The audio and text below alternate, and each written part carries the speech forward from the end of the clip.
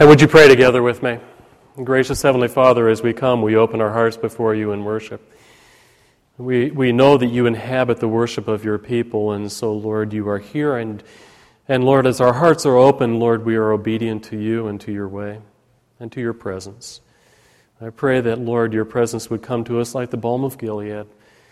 That, Lord, not only would you straighten out the wrinkles in our lives, but, Lord, you might be able to fill us with that sense of encouragement and grace and healing and hope. Those sort of things, Lord, that strengthen us. That, Lord, give confidence to us to be able to live lives of faith, to be able to step out as people of the kingdom, sons and daughters of God, men and women of kingdom purpose. This I pray in Jesus' name and for his sake. Amen. Before I begin, I just wanted to also add my greeting to Dr. Marv Dewey. It's good to see you once again. He was the former president of our school in Edmonton, and years ago, this is years ago, I was on the executive council, and you were always so kind and so gracious to me, and you won my heart in that time, and it's good to see you again, my good friend. Several years ago, I was invited to join a group of pastors by Insight for Living, the Chuck Swindoll group, to participate in a focus group for their counseling network. And the theme of our study that they were working through us was the issue of stress. And we were actually led by a psychologist who joined us, and he began the sessions by reading out a string of statistics. And here are the statistics he gave. I went back to my notes. In 1 year across North America, $40 billion was lost to industry due to premature stress-related deaths. $30 billion was lost annually to absenteeism, and another $30 billion to alcoholism, and a final $30 billion was lost to heart disease, all three of those related to stress. And then he laid more statistics on us. He said that 1/5 of the population suffers from migraines and tension-related illnesses, that every year over 45,000 tons of Tylenol are consumed, and over 30 billion doses of tranquilizers are being popped among us. Now, I got to tell you, just after the first 30 seconds of his presentation, I was ready for some Tylenol myself. Just to hear those things, and I'm sitting in that focus group, and I'm finding my stomach is beginning to churn, my heart is beginning to pound, and my head is beginning to hurt. And I realized this is going to be a long day. Not too long ago, Time magazine officially named anxiety as a national disease by saying this: not merely the black statistics of murder, suicide, alcoholism, and disease betray anxiety, but almost any innocent everyday act, the cascade of physical and emotional effects betray that we are living with an epidemic of worry. It's an epidemic out there, folks. It's an epidemic. It's contagious. Stress, worry, anxiety, lions, tigers, and bears. Oh, my. You can feel it. Frank Meyer and Paul Minirth took it a step further when they said, the anxious individual is characterized as hyper-alert, irritable, and fidgety. He may talk too much and too fast. Let me read that again. He may talk too much and too fast, have difficulty sleeping. Concentration is impaired, memory is poor, there may be an excessive perspiration, muscle tension, headaches, quivering voice, and abdominal pain, nausea, butterflies in the stomach, high blood pressure, rapid heartbeat, and fainting. Anxiety, they wrote, is the underlying cause of most psychiatric problems. The causes of neuroses, psychoses, and psychophysiological disorders. Did you get all of that? Are you taking notes? I should probably stop for a moment and ask then you the question, how are you doing with me so far? Okay? Anybody need Pepto-Bismol or Alka-Seltzer as we go? Look, no matter what name you give to it, worry, care, burden, trouble, anxiety is, in fact, a very familiar companion to each and every one of us. It is a daily tormentor that we have come to know and expect somewhere during our day. Soren Kierkegaard said, "No grand inquisitor has in readiness such terrible tortures as we face every day with anxiety." You and I know it by name, and every day as the pressure mounts, we lift our eyes to heaven and cry, "Please, dear Lord, what am I to do? How am I to live? How can I escape?" Well, the fact is the Lord does have an answer to such a prayer. If I were to page through the Scriptures, the words would just jump off the pages. In Psalm 23, "Though I walk through the valley of the shadow of death, I fear no evil." Why? Because thou art with me. Or in Philippians chapter 4, "Be anxious for nothing, but in everything pray." And what happens? "The peace of God, which passes all understandings, will keep your hearts in Christ Jesus." There are words of encouragement to be found, and this morning we will hear those words repeated again by our Lord Jesus Christ Himself. So I'm going to ask you to turn with me in your Bibles as we continue in our studies in the Gospel of Luke to chapter 12. And there we find Jesus speaking to His disciples, interestingly enough, in the days before His own passion, facing His own fears and anxieties and pain, instructing them to do the same. He speaks to His disciples and He says, "Therefore I tell you, do not worry."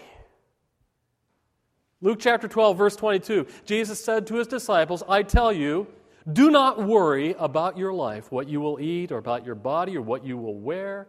Do not worry." Now, some of you may have it in your Bibles. You translate it as the word, "do not be anxious." And the word itself carries a very colorful picture. It literally means to be divided, distracted, and mentally torn into two. It's a great way to describe what happens to us when we do worry. It is like our brain is a piece of paper held by two monstrous hands that is being shredded into confetti, being torn to pieces. And in essence, Jesus is saying, stop the madness. Stop the madness. And woven into His order is an assumption, what I have on your sermon outline, the assumption that there is freedom in a life that is committed to Him. It doesn't need to be that way. It does not need to be that way for a disciple. It does not need to be that way for one whose life is defined by the kingdom of God. And please notice, He is talking to people who have thrown their lot in life to Him. They are His disciples. They are committed. And one good reason for you to consider a commitment to Jesus Christ is that a commitment to Jesus Christ provides you all the potential to prevent anxiety and survive your worries. Jesus begins His warning here with a very simple word, "Therefore." And you know that old saw that is out there. Whenever you see the word "therefore," you have to ask yourself, what's it there for? The New American Standard has it translated this, "for this reason." That's what "therefore" means. For this reason. And Jesus gives a reasonable solution, a prescription, as it were, for how to cope with anxiety. Now, you know that it really doesn't help to have somebody simply come up to you and say, "Don't worry," and not give you a reason. You know how frustrating it could be whenever you are in agony and have someone come up and pat you on the head and say, "Don't worry, be happy." Or some singer comes along and, "Happy, just be happy." That doesn't help without a reason. You've got to have something more in order to be able to actually make it count. And Jesus says, "Therefore, for this reason, do not worry." And that little phrase, "therefore," points right back to the last three words in verse 21. If you have Luke chapter 12, look at verse 21, and you remember those three words from last week. Jesus left a question hanging in the air in verse 15. He said, "Of what does life consist?" Asking the question, what gives life substance? What gives life meaning? What defines life? In verse 22, the answer comes out in these words, "being rich toward God. That's the last three words of the verse. And you may remember that I said last week that you could actually spend a lifetime filling those three words with meaning. What does it mean to be rich toward God? Being rich toward God begins when you decide to belong to God with your commitment. And it sparkles as you choose to make heaven your home, and you are determined then to make God the focus of your soul. For those who are rich toward God, there is a freedom. Listen, when life goes up for grabs and you're flailing about, trying to get a handle on things, the commitments that you have made with your life will determine, in fact, the freedom that you will find and the stability that you are able to possess. So from the very beginning, before we go any further, you have to make a decision to join this group to hear the words of Jesus. You must make a commitment to become a disciple of Jesus Christ for them to have any sort of impact in your life. And if it is that case, then the rest of it will then make sense. Therefore, being rich toward God, being a child of God, belonging as a disciple to the Lord Jesus Christ, therefore I tell you, he says, do not worry about your life, what you will eat, or about your body, what you will wear. Life now is more than just food, and the body more than clothes. Now that's a reality wake-up call. That might come as a cold splash of water across the face. It's reality. Worry tends to become a fixation, and you need to wake out. You need to snap out of it. Worry tends to become a fixation where our vision is now suddenly held captive in suspense, and you find yourself then beginning to ask questions like, am I going to make it? Will my dreams come true? Will I survive intact? In the passage last week, the mistaken goal of life that Jesus challenged was that life consisted of eating, drinking, and being merry. Here, it gets much more basic. Will I be able to survive the next few moments? Will I be able to take solids when they are over? Will I still have a shirt on my back? I don't know what causes you to worry, but I do know that something has to break that fixation. And here Jesus takes us outside the box in order to be able to gain a different perspective, a new perspective, a kingdom perspective, and start looking at things from a different angle. Look at verse 24. It begins with the word consider. That word appears again in verse 27. Consider. And that is a word of perspective. It literally means to look at anew, observe fully and thoroughly. And with that word, Jesus calls us to see things with a different dimension in our thinking. The first dimension, as I have it on your outline, is to see that worry is futile, the futility of anxiety. He punctures the illusion of worry by saying first that it is irreverent. Verse 24, read that with me. You can read it with me. Consider the ravens. They do not sow, nor do they reap. They do not have storerooms or barns, and yet God feeds them. How much more valuable are you than birds? When I say that it is irreverent to worry, it is because in the moment we worry, we choose to forget God. And whatever it is that is causing us to worry has taken on the mantle of divinity in our lives. It has replaced God on the throne that we seek to worship. And so our worry then becomes counterfeit worship, where we then begin to bow down before that deity, which is fearsome in nature. Look at the ravens, Jesus says. Now, you have to ask yourself the question, do you think they ever have a day when they don't believe in God? Do you think ravens ever have a moment where they just don't take it for granted that God exists? Where they question in their little bird brains the existence of God? No. It's taken for granted. And you and I are prone to forget. I know it sounds silly, but when you choose to worry, you run the danger of putting yourself up for adoption if you are a child of God. As if to say, I no longer want God as my Father or heaven as my home. I have chosen now to fix my eyes on something else or someone else in order to be fulfilled. That's not how you were created. So get a grip, Jesus says. You have value in the eyes of God. He is your heavenly Father, so set the worry aside. Worry can be irreverent. It can also be, I have it in your outline, as being irrelevant. Look at verse 25. Who of you, by worrying, can add a single hour to his life?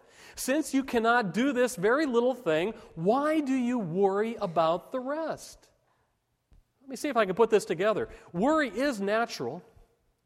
Worrying, however, is futile. Worry is natural. It's our response to the threats in life and our ability to be able to recognize them and to take them seriously. Worry is a natural thing. Worrying, however, it is futile. Worry is an innate response to a threat, and God has wired us with instincts for survival.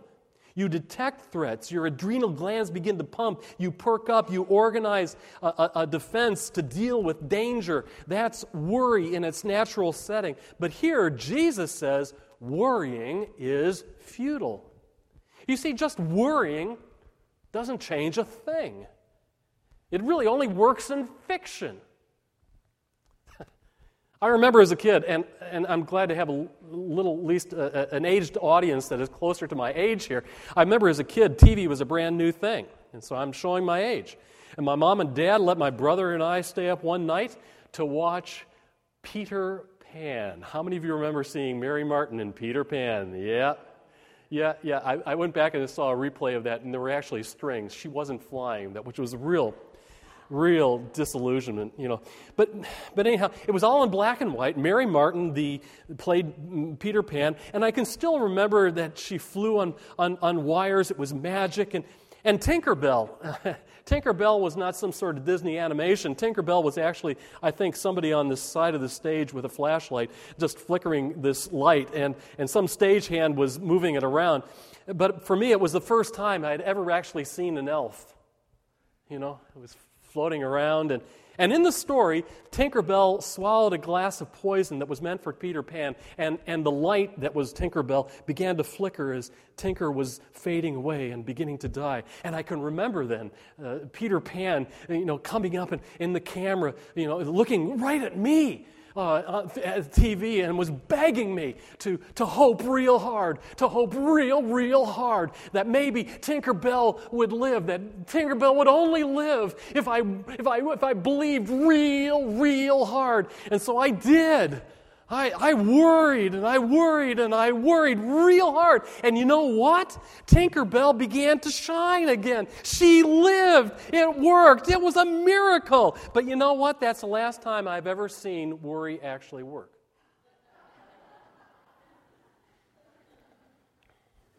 Praying helps. And I've seen God answer prayer. But worrying? That's just prayer to a dead idol, and it don't mean a thing. That's the reality check that Jesus is giving here. The futility of worry. In verse 27, Jesus says it again. I've got something more for you. Consider something more to put in your mind. Consider adding a dimension to your perspective, to add to your thoughts that will lift you out of the pain of this life. And then he says, as on your sermon outline, something about the satisfaction of life. Verse 27, consider how the lilies grow. They do not labor or spin, and yet I tell you, even Solomon in all of his splendor was not dressed like one of these. If that is how God clothes the grass of the field, which is here today and tomorrow is thrown into the fire, how much more will he clothe you, O you of little faith? Look at the flowers. It's a great time to be able to look at flowers this time of year, isn't it? Look at the flowers. There's a lesson to be learned, Jesus is saying. Basically, it's that under God's care, enough is enough. And enough, being enough, is enough to be beautiful. As I've studied this, I've read that there are some scholars who say that this fear of clothing covers the impressions that we carry into the world of how we are perceived by others. But for whatever reason, we do, in fact, worry about our image, maybe even about our beauty. And so let me play with that one for just a moment. And in large part, it may be true. I've seen people torn over their self-image, and yet the most beautiful image they possess is the simplest one that was made by God, which may not necessarily be impressive in the face of the world. Let me tell you a secret. The most beautiful women in the world will never be seen on the cover of Glamour magazine. I'm thinking of someone like Corrie ten Boom or someone like Mother Teresa or 1,000 other saints, 1,000,000 other saints who in fact radiate the love of Jesus Christ in such simplicity that it is just utterly beautiful. That's the image. At the same time, the most handsome men on the face of earth are never going to be seen on GQ, the cover. But they are going to be people like the Apostle Paul, who confessed in 1 Corinthians chapter 2 to verse 8 that there was nothing about him to impress the Corinthians because he came in fear and in tremors and in weakness. Or in history, St. Athanasius, actually a midget in Egypt, who was given the name Contra Mundi as he led for the cause of orthodoxy in the Apostles' Creed. Or even just Jesus Christ, who, as it says in Isaiah chapter 53, verse 2, had no stately frame or majesty that we should look upon him, or appearance that we should be attracted to him.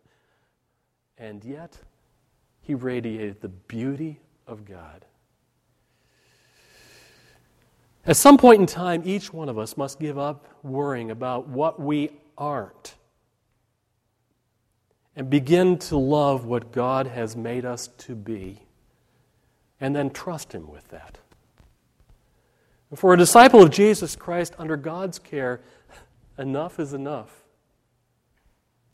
And what God has given in enough is beautiful.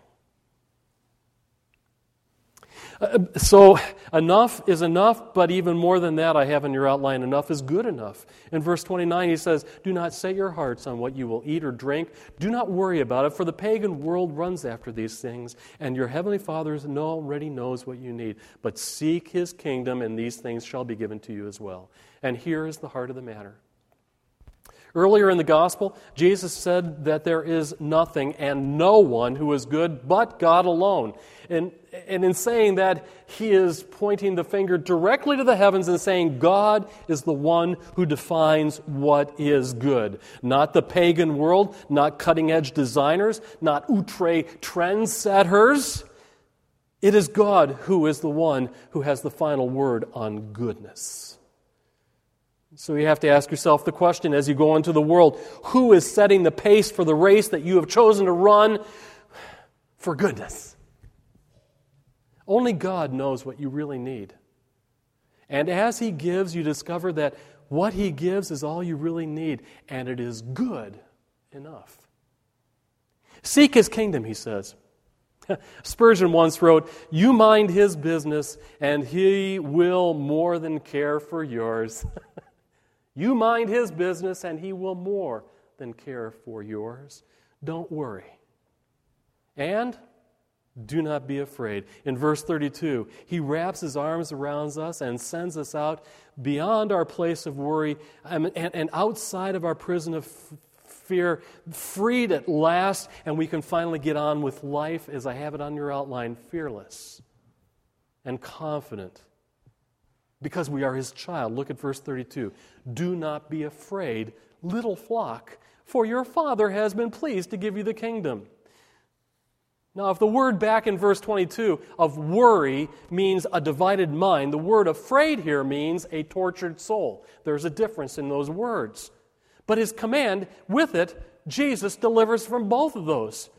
Both the divided mind and the tortured soul. And I love the way he does it. He does not do it by ridiculing our fear or somehow diminishing our feelings. His words are extremely gentle. He looks at us and he calls us his little flock.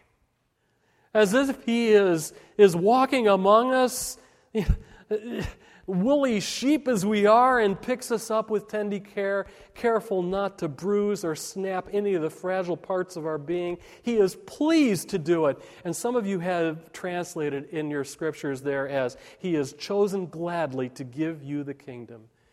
He cares for you with a smile on his face. It pleases him and it makes him glad. Why? Because we are his children. Man, I got to tell you, the most confident people I know, the most fearless people I know, are those who know that they are loved and that their destiny is secure. Are you that way?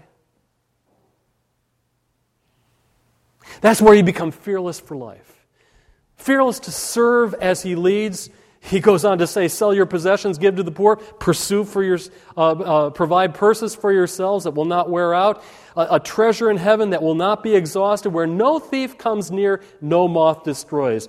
One of the byproducts of worry is selfishness, because everything gets tight.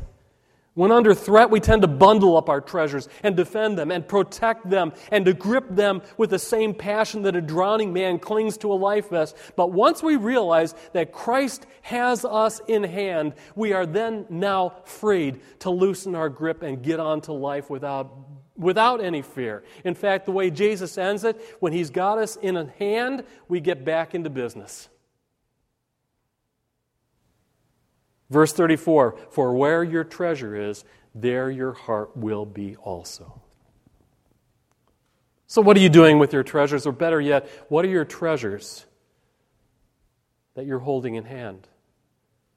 The word Jesus uses here for treasure in the Greek word in the thesaurus includes so much. You know the difference between a dictionary and a thesaurus. A dictionary is just kind of the definition. The thesaurus throws in all the words that kind of expand the meaning of the term. And here Jesus opens up a whole thesaurus with that Greek word of treasure, with an endless stream of possibilities of the things that we hold dear. Treasure here may not just be a matter of money. It could be a matter of so many other things that you hold to heart, what you value most. What occupies your thoughts? What, if exposed to risk, would cause you to worry about losing? You have a treasure, and you're already wrapping your life around it. But in Jesus Christ, you have the greatest treasure of all, and it's worth giving your life to it. For the treasure that you have in a relationship with him is something that endures the test of time and eternity. And your status as a child of God through Jesus Christ is what really matters most. So set the rest aside and take hold of the gift that God has given us in Jesus Christ. That's the treasure from heaven. Put your heart to it. Let us pray. Gracious Heavenly Father, I thank you that you have chosen to speak to us in such gentle terms. As children, and being children, Lord, you as a Heavenly Father know what does plague us at heart. You know our tendencies, Lord, you know our weaknesses, and you know our strengths, but Lord, you know our potential. For you have created us, and so, Lord, draw us close to yourself. Lift our eyes off of self and our sinful obsession with ourself, and lift our eyes so that we might see you and your purpose, you and your plan, you and what you have made us to be, so that, Lord, we might be able to live the lives that you've given us to live with purpose and with meaning, with simplicity and with obedience, trusting in you. And Lord, set all the rest of those things aside. Take the sting from our worry. Take the fear from our anxiety. And Lord, give us the confidence in our life that we would walk with you in obedience to your claim in our lives through Jesus Christ, who is our Lord. And in his name we pray. Amen.